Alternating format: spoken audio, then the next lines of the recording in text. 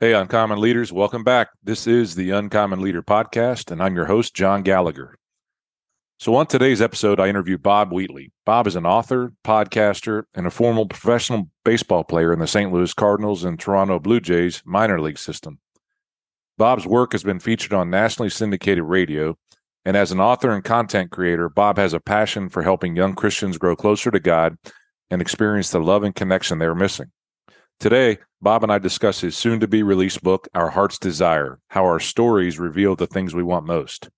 I think you're going to be riveted to what Bob has to share.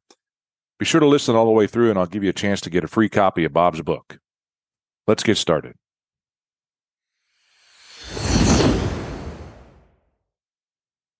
Bob Wheatley, welcome to the Uncommon Leader Podcast. It's so great to have you on the show and fun to get a chance to catch up with you. How are you doing today?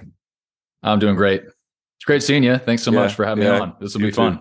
This will be fun. I'm looking forward to it, learning more about you and about your book that's coming out as well. So I always ask my first-time guests the same question, though, and it's something I think it'll feed right into the story, I'm sure.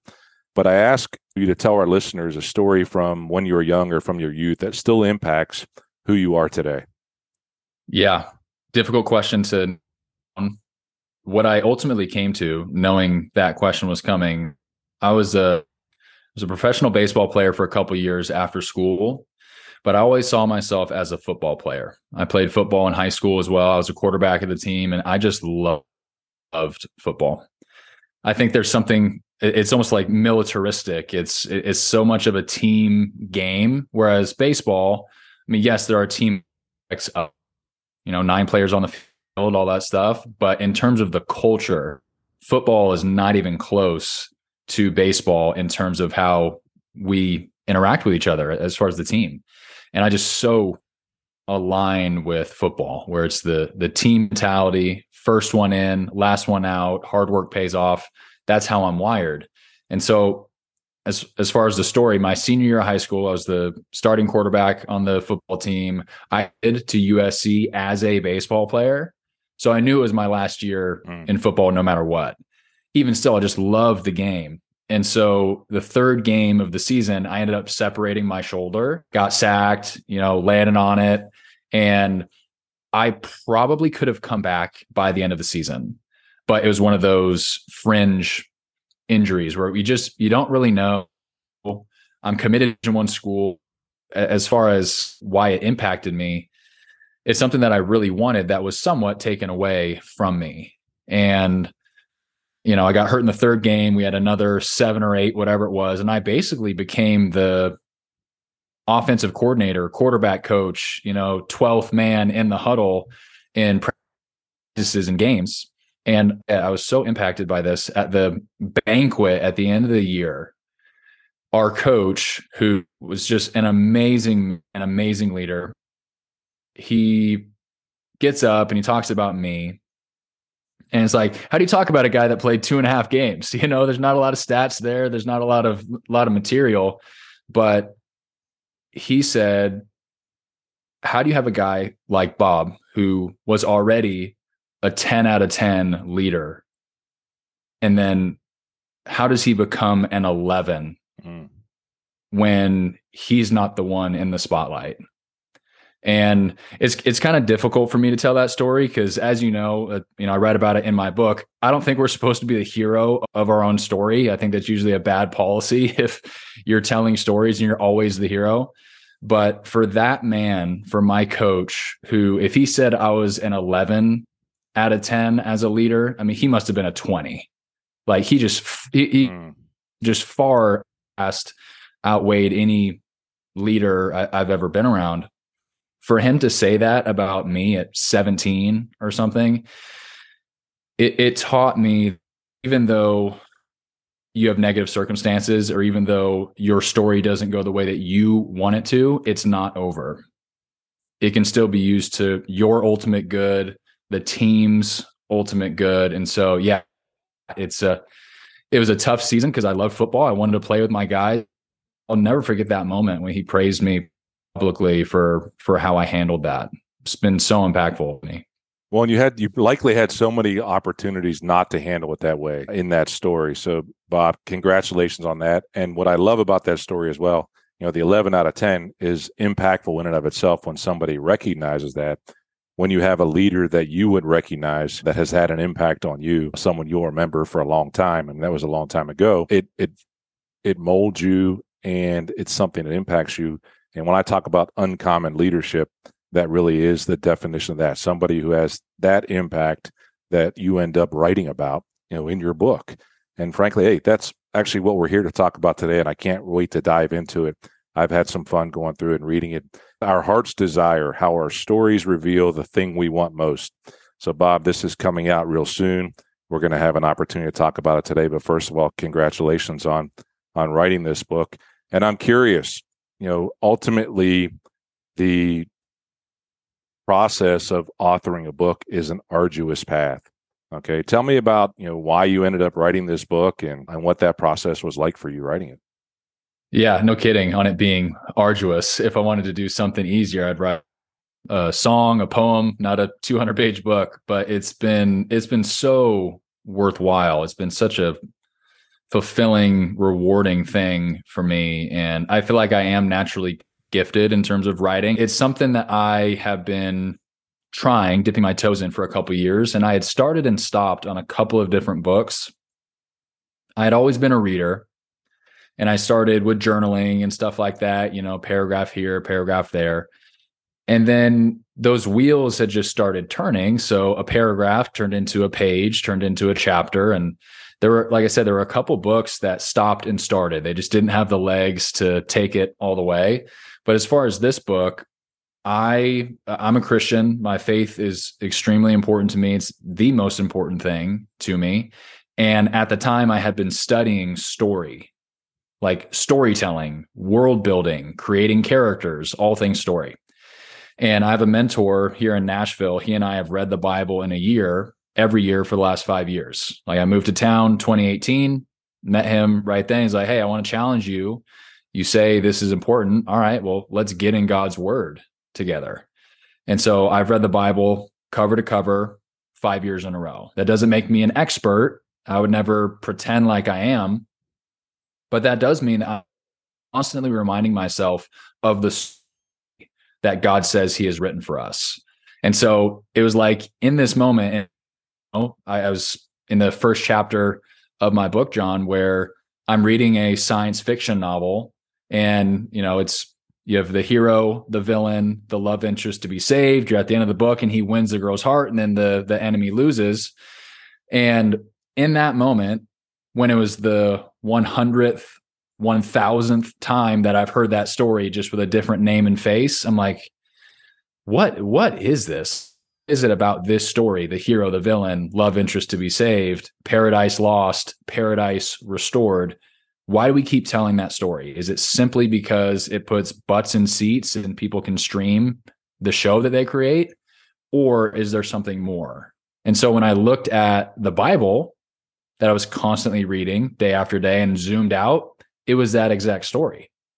It was the hero, villain, love interest to be saved. You start in paradise, undone. And then all of human history, or so the Bible says, is God trying to restore that paradise. And then you look at the heart of humans, and that's what we want as humans as well. Like, it's that same desire for paradise. If you look at any of our social initiatives, and it doesn't matter on what side of the aisle you're on, I think we all have that same goal. We just want to live in paradise. Like, what an awesome goal. I think it's written on our hearts. And that's why we tell these stories where, you have paradise, it's undone. You asked how the book came about. It was like my right brain and left brain just talked one day. It was the guy who was reading the Bible, constantly reminding myself of the story that God has written. And then on a micro level, the stories that we tell in Hollywood and novels and Broadway and all that. Bob, I love this, and I want to come back to that moment here. So think about that, because I want to ask you. I'm going to share this with you, how we're aligned. So for the last 2 years, I've read the Bible all the way through, and I've done that for the first time. And I'm much older than you are, so I hadn't gotten that jump start on that process. But I got to tell you, I'm going through this year the New Testament in a year, because I wanted to slow down. I didn't want to just check the box. I wanted to read and learn a little bit more as to what was happening there.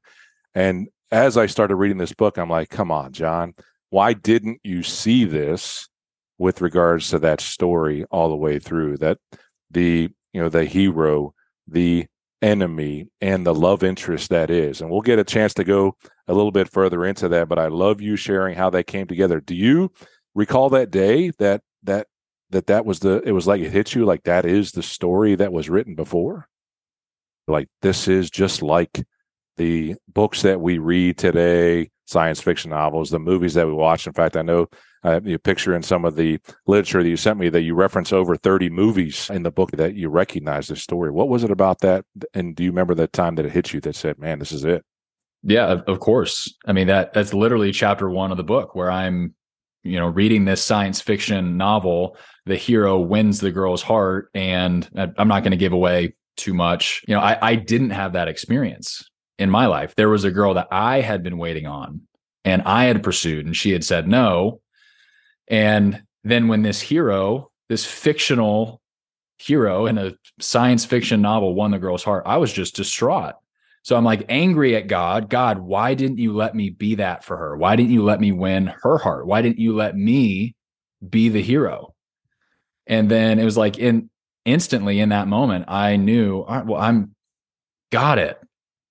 I'm not the hero of this story. Like, I am not the protagonist. This desire that I have, because in that moment when she said no, and then in the novel, the fictional love interest said yes, there was like a war in my heart where I was like, well, hold on, this is right.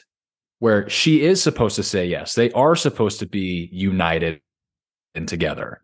Why did I not have that? / why do I have this desire? Like, it's not just I'm overly romantic and like, this is how it's supposed to be. Like, no, this is a deep rooted thing. I believe this is something that I want. I want that restoration. I want perfect relationship. Paradise, really. So yeah, in that moment, I knew, all right, well, great. This is the first book that I know I will finish, because I could see the end from the beginning. Like, okay, this story of scripture, the Bible, follows the exact archetype, this love story journey that most of our movies, novels, plays follow, except it was written 2,000 years ago by dozens of different authors on 3 different continents. Like, there wasn't they didn't collude with Hollywood, right? It's just when you look at our movies, whether it's The Hunger Games, The Dark Knight, Saving Private Ryan, there's all these moments, these motifs in the story where as humans, we jump out of our seat. We're like, yes, this is right. This is true. I believe in this. I want this. And it sounds like you, John, as the person who's reading the Bible, I believe that's where it comes from. We have one creator. He wants us to know him, and he wants us to know our story. Absolutely. And he's not going to let up with a no. He's going to keep coming after us. And I love that, Bob. I mean, part of this, you talk about, one of the things you said in there was finishing. You're going to finish this book. And one of the things that you talk about inside of this was your book test. And I'd like you to talk a little bit about that book test and what that is to you. And then secondly, as a finisher to that, and maybe I'm going to ask you to predict something that's not there. Maybe you need to ask me the same question, but what's going to make this book, Our Heart's Desire, pass the book test for others? What is it about this book that's going to pass the book test? Yeah, the book test that you're referring to, I have a chapter in the book called Premise. Anytime an author sits down to write a book, he or she has a premise. There's a message. There's a reason why they're sitting down. There's something specific that they're trying to convey. And so as I open up that chapter called Premise, I just explain, I have hundreds of books in my room, and I'm looking over your shoulders here. You have a couple hundred there yourself. You're obviously a reader, and compiling all these books that I once read. And for most of them, not all of them, I can look at it and know exactly what that book is about and how it affected my life. And what that means is that the test that you're describing, if a year has gone by and I can tell you what that book is about in one sentence, then that book and that author delivered on their promise. Like it is crystal clear. Like if I think about the compound effect, Darren Hardy, small decisions over a long period of time create massive results. That's the compound effect. That is the premise of that book. And so, yeah, when it comes to my book, my premise is, hey guys, there's a story that's written on our hearts, the hero, the villain, the love interest to be saved. There's a reason.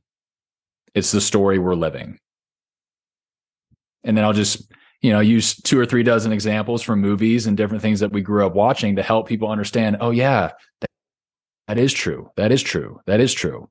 So I don't know if that answered your question, John, but that's when I think about the premise. Yeah, that's why I wrote it that way. Yeah. And so that's what, my hope is, as you say that, one of the things that I had a mentor of mine challenged me with this year, because I had talked about not only about reading through the New Testament in a year, slowing down through that, but I also said I wanted to read 24 books as a goal, 24 other books. And he's like, what if you just read 12 great books? Or what if you went back and reread 1 or 2 of the books that have had an impact on you? And this mentor, this is actually one that I'm going to share this book with. So I've read through Our Heart's Desire. I have a few chapters to finish, but I've read the summary. You've done a summary at the end of the book as well. That's very helpful to get through the chapters. But it's going to be a book I share with him because I believe it's going to pierce him on his faith journey as well. And I know that my audience is aware that I am a man of faith as well, and that the type of people that listen in are leaders. The type of people that listen in are family members as well, including my mom and my brother and others. You talk about your mom and dad. But I really believe that there's something in this book. Again, from an awareness standpoint, for me, it was powerful. It changes the lens in which I read the New Testament or the Bible going forward in terms of what's there. I mean, I've often taught from a leadership standpoint, in situations, people will want to be the hero, the victim, or the villain, the hero, the love interest, or the enemy in terms of what's going through there, and who, they tend to choose who they are. But this is a different story that you're talking about right here that's powerful for leaders to learn, that I think you've done a really good job with. Now, again, we've talked about those 3. I don't have time on the podcast to talk about all 3, but I do want you to talk to me about the parable of the fish master and the story that you had there, and about the enemy or about the bad guy. Do you call that one inside the book?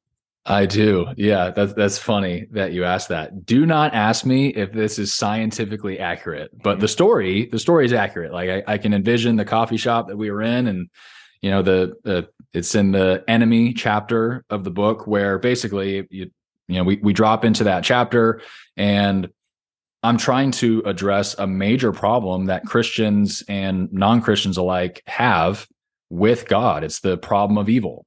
Like, why would God, a good God, a loving God, allow bad things to happen? Why do bad things happen to good people? And so, yeah, the parable of the fish master, I'm sitting in this coffee shop with a pastor here in Nashville, and I posed that question to him. Just wanted to see like how he would answer that, because I didn't really have a good answer myself. And he goes on to tell this story. He's like, I think he had used it in a sermon or heard it in a sermon at some point. And the way the story goes, there was this fisherman's paradise, like a river or a lake, something like that. Fish everywhere. And then the fish population died due to overfishing. Like basically just a bunch of people, the word got out, everyone flooded the area and, fished out the waters. And so they hired like a fish stocking company to come in and, hey, let's fix this problem. Let's get more fish in here, fill it up, and then leave. And as the story goes, they would just send truck after truck filled with fish. Problem is the fish would die by the time they got to the water source. And they just couldn't figure it out. It's like, well, this is weird. I mean, we have the temperature in the tank is perfect. They have food. Why are they dying? And so they end up hiring some fish master. Again, this is the parable of the fish master, this fish master guy. And he comes and says, oh, well, duh, you guys are missing it. there's no enemy in the tank. Because there's no threat, they're not moving. They become lazy, lethargic, and that is why they're dying. All you need to do is introduce a bad guy, and then everything will be fine. And so the parable, the moral of that story is, even though bad guys, villains, enemies have evil on their mind, their evil intent can still serve the good guys. It can still serve the story as a whole. And it's up to the author of that story to strategically use that enemy for his purposes. So yeah, I was sitting there in the coffee shop and, my jaw is on the floor as he, I don't know if he made up that parable. And I do not know if that's scientifically accurate, but as far as, when he said that, like I could surmise a reason why a bad guy might actually have a good effect on the ultimate story. Well, and I've had a quote that I've used with leaders before that sounds a little bit like that story, is that leaders will change when the pain of remaining the same is greater than the pain of the change itself. And it reminds me a little bit of that story, okay, in terms of things happening, is that, it's okay to just stay the way we are. But when it's actually more painful, when something is introduced to us, that's a bad thing, whether it might be our health, it might be a lot of different things. Again, I might be drawing a bad alignment here with this, but it's a sense of what I hear in that is that we sometimes need a catalyst to get ourselves to make a change. And, it's because a lot of people don't want to change. And I go back even again in the story of the Bible and how God continued to chase those who were not doing what he was telling them to do and still continuing to come back to them with his love. We do that as parents. We do that as leaders. We do that as family members, trying to ensure that people stay on the right path. So I think that's pretty powerful. Again, I'm so happy to go through this. I looked at all the references to the movies that you had, over 30. There was just a picture in the literature, it was 30. Have you actually seen all these movies, Bob? I have. Yeah. Was there one in particular that stood out, or one that caught your eye? I'll say this, one that I recall impacting me even before, and that I had in my mind. I'm like, these Disney movies kind of feel like they've got a faith-based background to them. So it really wasn't about the faith base as much as it was about the story, as you talk today. But Lion King was one of them. And I know you mentioned that in terms of going through that. So whether I watched that one years ago and thought about that, Disney has this, hero, enemy, and love interest down pat in terms of how they've sold these things for a long time. You can go through the lineup of all the way back to Cinderella, right? I know you mentioned Cinderella, and probably the most powerful version of that story that goes on. But Disney, Toy Story, I can remember in terms of going through Disney. And then the other movies for me, and I don't recall it being mentioned, but it's almost a direct correlation, like the C.S. Lewis movies. You did mention the Screwtape Letters, the book inside of this book here. So there's just so many things that C.S. Lewis was spot on. He was on it as well as an author, and it changed him too. This story changed him, no doubt about it. It's changed me over the past few years. And I know, again, I think this book's going to be one of those ones, Bob, that I keep looking back on, that's had an impact on me, that I'll read again. So I appreciate that. Bob, I just kind of have, if you will, maybe one last question, and then about the book itself. And then I have one last podcast question I always ask guests as well. But when you have folks who read this book, and I want you folks to hang on, because after the podcast is over, I'm going to come on and tell you how you can get a free copy of the book from me as well. I'm going to send one out to someone who's a listener. But I want you to tell me, what do you want people to take away from this book? What do you want them to feel after they're done reading your book, Bob? Yeah, Lee, I believe that there is already a spark in every human. Now, some people over time can choose to walk away from that. But it says in scripture that God takes no delight in punishing people. Like God, if it were up to him, he says, if you seek me, you will find me. There's no conditions there. Like it is an open door. I stand at the door knocking. And so what I believe is that everyone has that desire for God, the desire for perfect relationship, the desire for Eden, the paradise we once had. that is why we tell these stories where we return to all of those things and we have that cathartic moment. And so I wrote the book for the person who is open to the things of God, wants to connect with him, but perhaps doesn't know how to do that or where to start. Like, I think it's awesome that you read the Bible the last couple of years. That will not be the case. Like, you might be listening to this podcast and you're not the first person that's just going to jump into the King James Bible and want to do it and get it. Like, there's very, very few of those people, which is totally fine. What I believe is when you watch The Matrix and you love the story of Neo, or I like what you said about The Lion King, like, let's look at The Lion King. Let's zoom out. What happens in that story? You begin in paradise with a strong father. There's a separation. Then you have the evil uncle Scar takes over the land. It all goes to hell. Mm-hmm. The son goes off into the wilderness. He's affirmed by his father, comes back, makes all things right. And then, you know, the animals are jumping around. They live together in paradise forever. Like, it's the Bible. So if I bring it back to the subtitle of the book, Our Heart's Desire, how our stories reveal the thing we want most. I truly believe God is the thing we want most. He is our heart's desire. We get it wrong when we start looking in other places, worldly relationships, careers, plans for the future, whatever it is. Like, no, guys, your desire, what you really want, is exactly what God wants for you. It's to be restored to him and live in paradise forever. So that's why I think we keep telling those stories, because that is truly our heart's desire. I think that's powerful. There's no doubt about it. And again, I think the listeners are going to feel that. They're going to feel your passion. They're going to feel it as they read the book. I'm sure they are.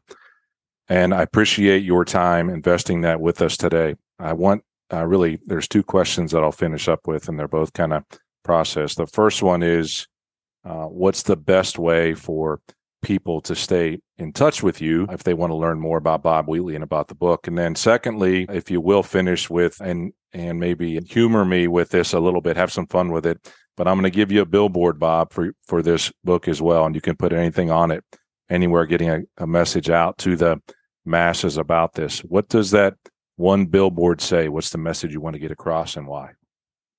Sure. Yeah. So as far as keeping in touch or learning more about the project, honestly, the best place to go is just bobwheatley.com. We have everything there for you. We're selling the book on Amazon. You can also buy it on bobwheatley.com.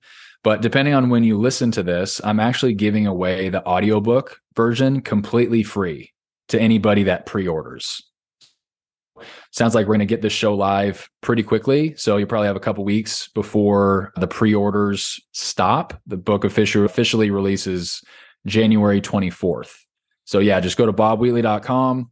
Of course, you could buy it on Amazon. But then once you order, go back to bobwheatley.com. It's right there on the homepage. Type in your first name, your email, Amazon receipt number, boom, you got the audiobook right away. If somebody was excited, John, I just don't want them to wait a couple weeks, and awesome. I wanted them to have it right away. We'll get this out beforehand, so let's make sure they understand that beforehand, and I can get that audio version as well. Cool. And your billboard, you may have answered this already 72 times during this podcast, which I know. No, yeah, this is great. If I were to have a billboard, I would say. Man, there's so many things that we could do. I would say, I'd keep it simple. I'd say, love God, love people.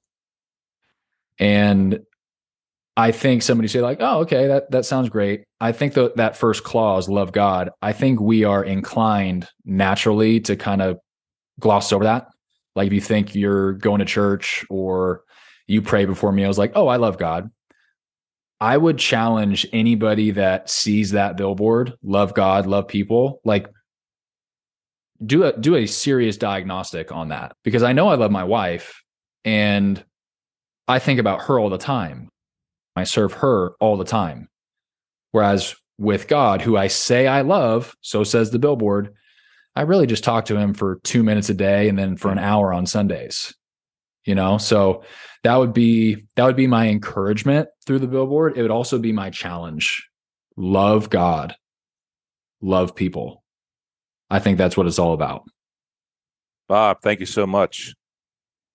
I've enjoyed this. I really have. I hope you have as well. And I know the listeners are going to find value in it. So I wish you the best on the book release. I can't wait to hear what the next one's going to be because I know you're going to have them. I've already read it in the acknowledgments as well at the back of the book for the next one or two. So good luck with that as well. And I hope we stay in touch. Okay. Absolutely. Thank you for having me, John. It's been great.